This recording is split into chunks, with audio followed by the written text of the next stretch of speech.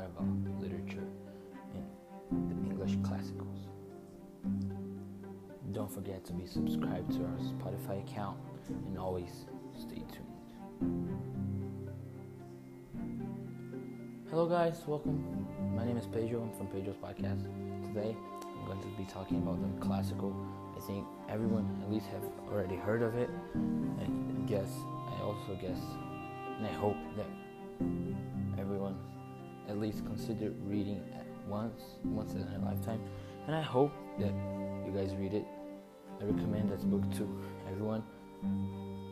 I guess you need to have an age, an appropriate academical maturity, and social and emotional maturity. It's a violent, but it's a complicated book also. So I think you need to be at least a high schooler, maybe 10th grade or more. The book was written by William Golding. He was an English author, writer, and this is like his masterpiece. And he was also a teacher, and that was what inspired the book. He fought in World War II, and he was like a soldier, an English soldier, so he fought with the Allies against the Axis. So okay, let's imagine that you have everything that you suffered from war.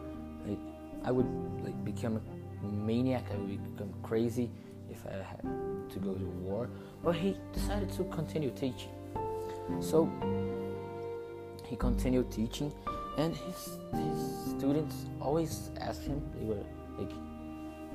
They were young, and they always asked him, Mr. William, how was it to kill the Nazis? How were they that bad? They were so bad. They were disgusting and everything. They were horrible. They were awful. They did awful things. They tortured. They killed. They massacred. It was horrible what they did. No one can disagree with that. But what William had the thought, he had this thought to himself. He kept it to himself. That was like, okay, yeah, right. The Nazis were awful, but we are also awful. We killed a lot of people. He was thinking, I saw a lot of people dying. I killed a lot of people. A lot of my friends died. It was a lifetime trauma. It's a lifetime trauma to everyone that goes to war. It's really sad. It's awful what happens. But he kept the thought to himself. They were bad, but we were also bad. There wasn't no good or bad. There was bad and bad, or bad and really bad. And he decided to write a book to explain that to everyone, that we as humans, we have an instinct to be bad. We can go deep and really darkness and awfulness to survive, in order to survive or to gain power or to feel alive. And I guess he used this book as a metaphor. It's a big metaphor for war. Like, it's a conflict of interest.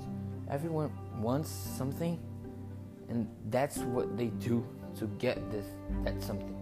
So the book is about some boys that go to an island, and the plane falls in an island, and they are stranded in the island. And only the kids survived. Only the boys, the children survived.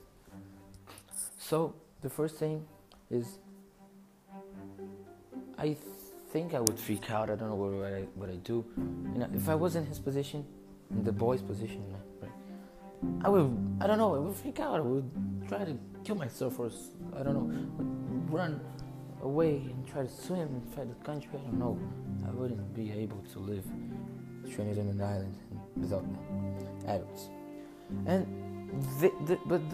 the children know, they're brave. They said, okay, let's develop a system, and they did it's almost a society that is organized with a chief it's Ralph, and the hunter chief. There's like the soldiers almost, which is the Ralph, which is Jack and the choir.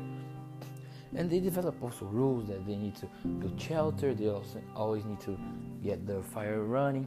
But then throughout the story, the little ones start to work less. Then they start to play. Then they start to get lazy. So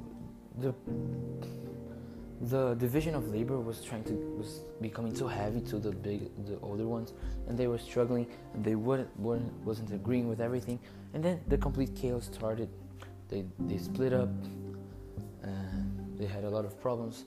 One of the problems, they burned part of the island, and a little one disappeared with that, and he was never seen again. They probably killed the little one, and then another little one started talking about beast, and everyone was afraid of the beast, and they said they would hunt the beast and everything. And then a soldier fell from the sky from the war plane,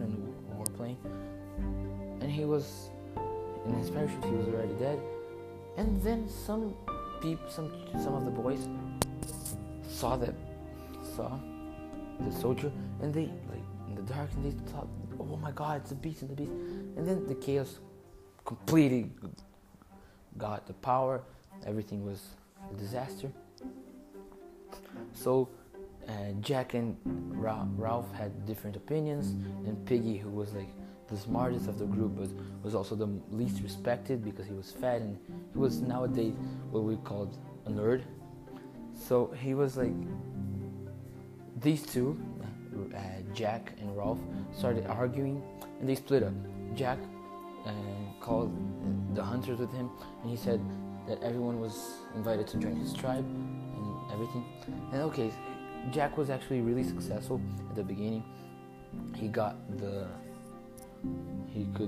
The hunters fetched the pig, because they were the hunters, so the food depended on them. But they depended on Piggy's specs, Piggy's glasses, to make the fire. So they had to steal, and then they started arguing. And between that space, Simon saw that the soldier, they saw it wasn't actually the beast, but first, before everything, the pig that the hunters fetched, they put the pig's head as like a sort of trophy, and the head started talking to Simon, and he became crazy.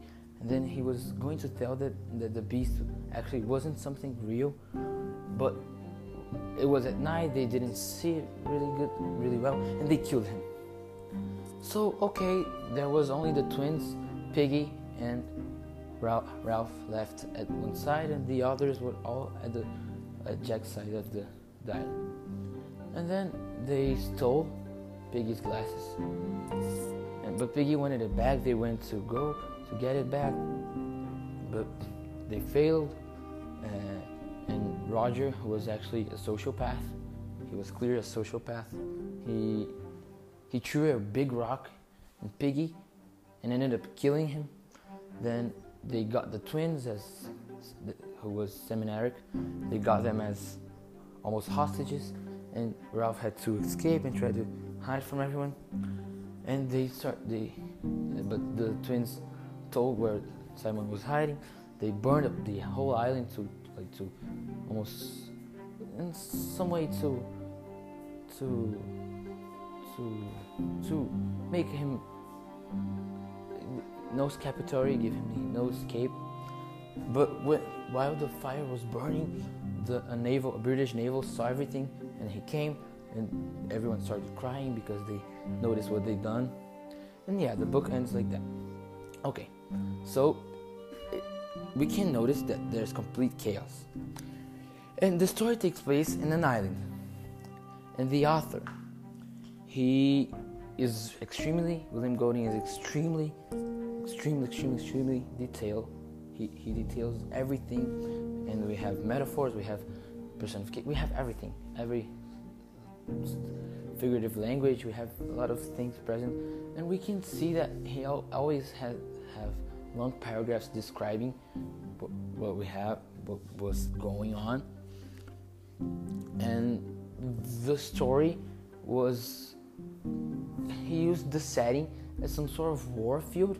He used it as the whole situation to represent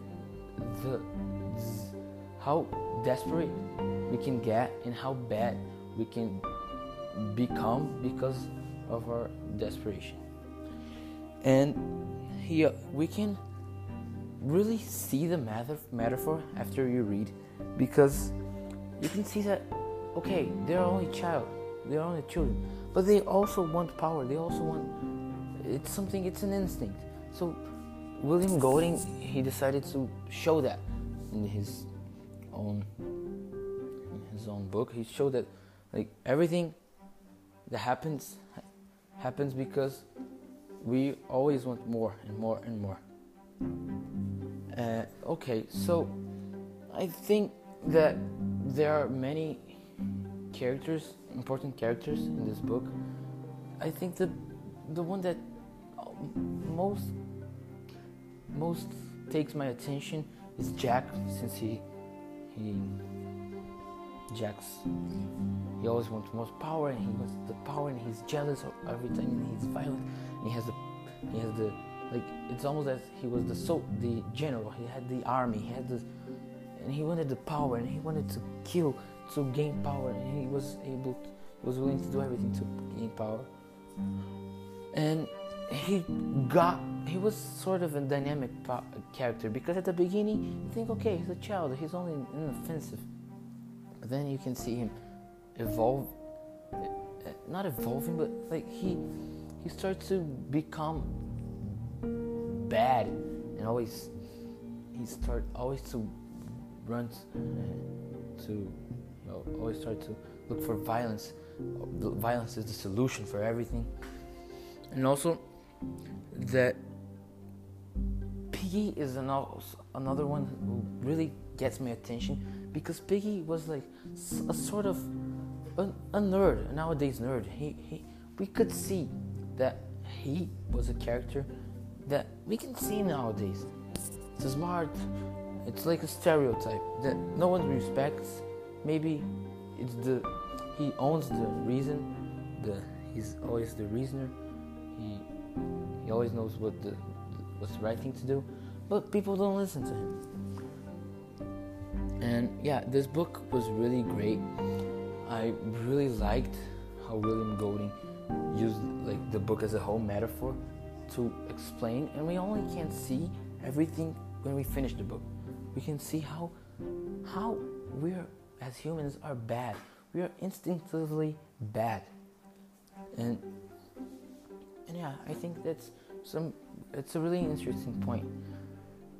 And I love the classics. I love English classics.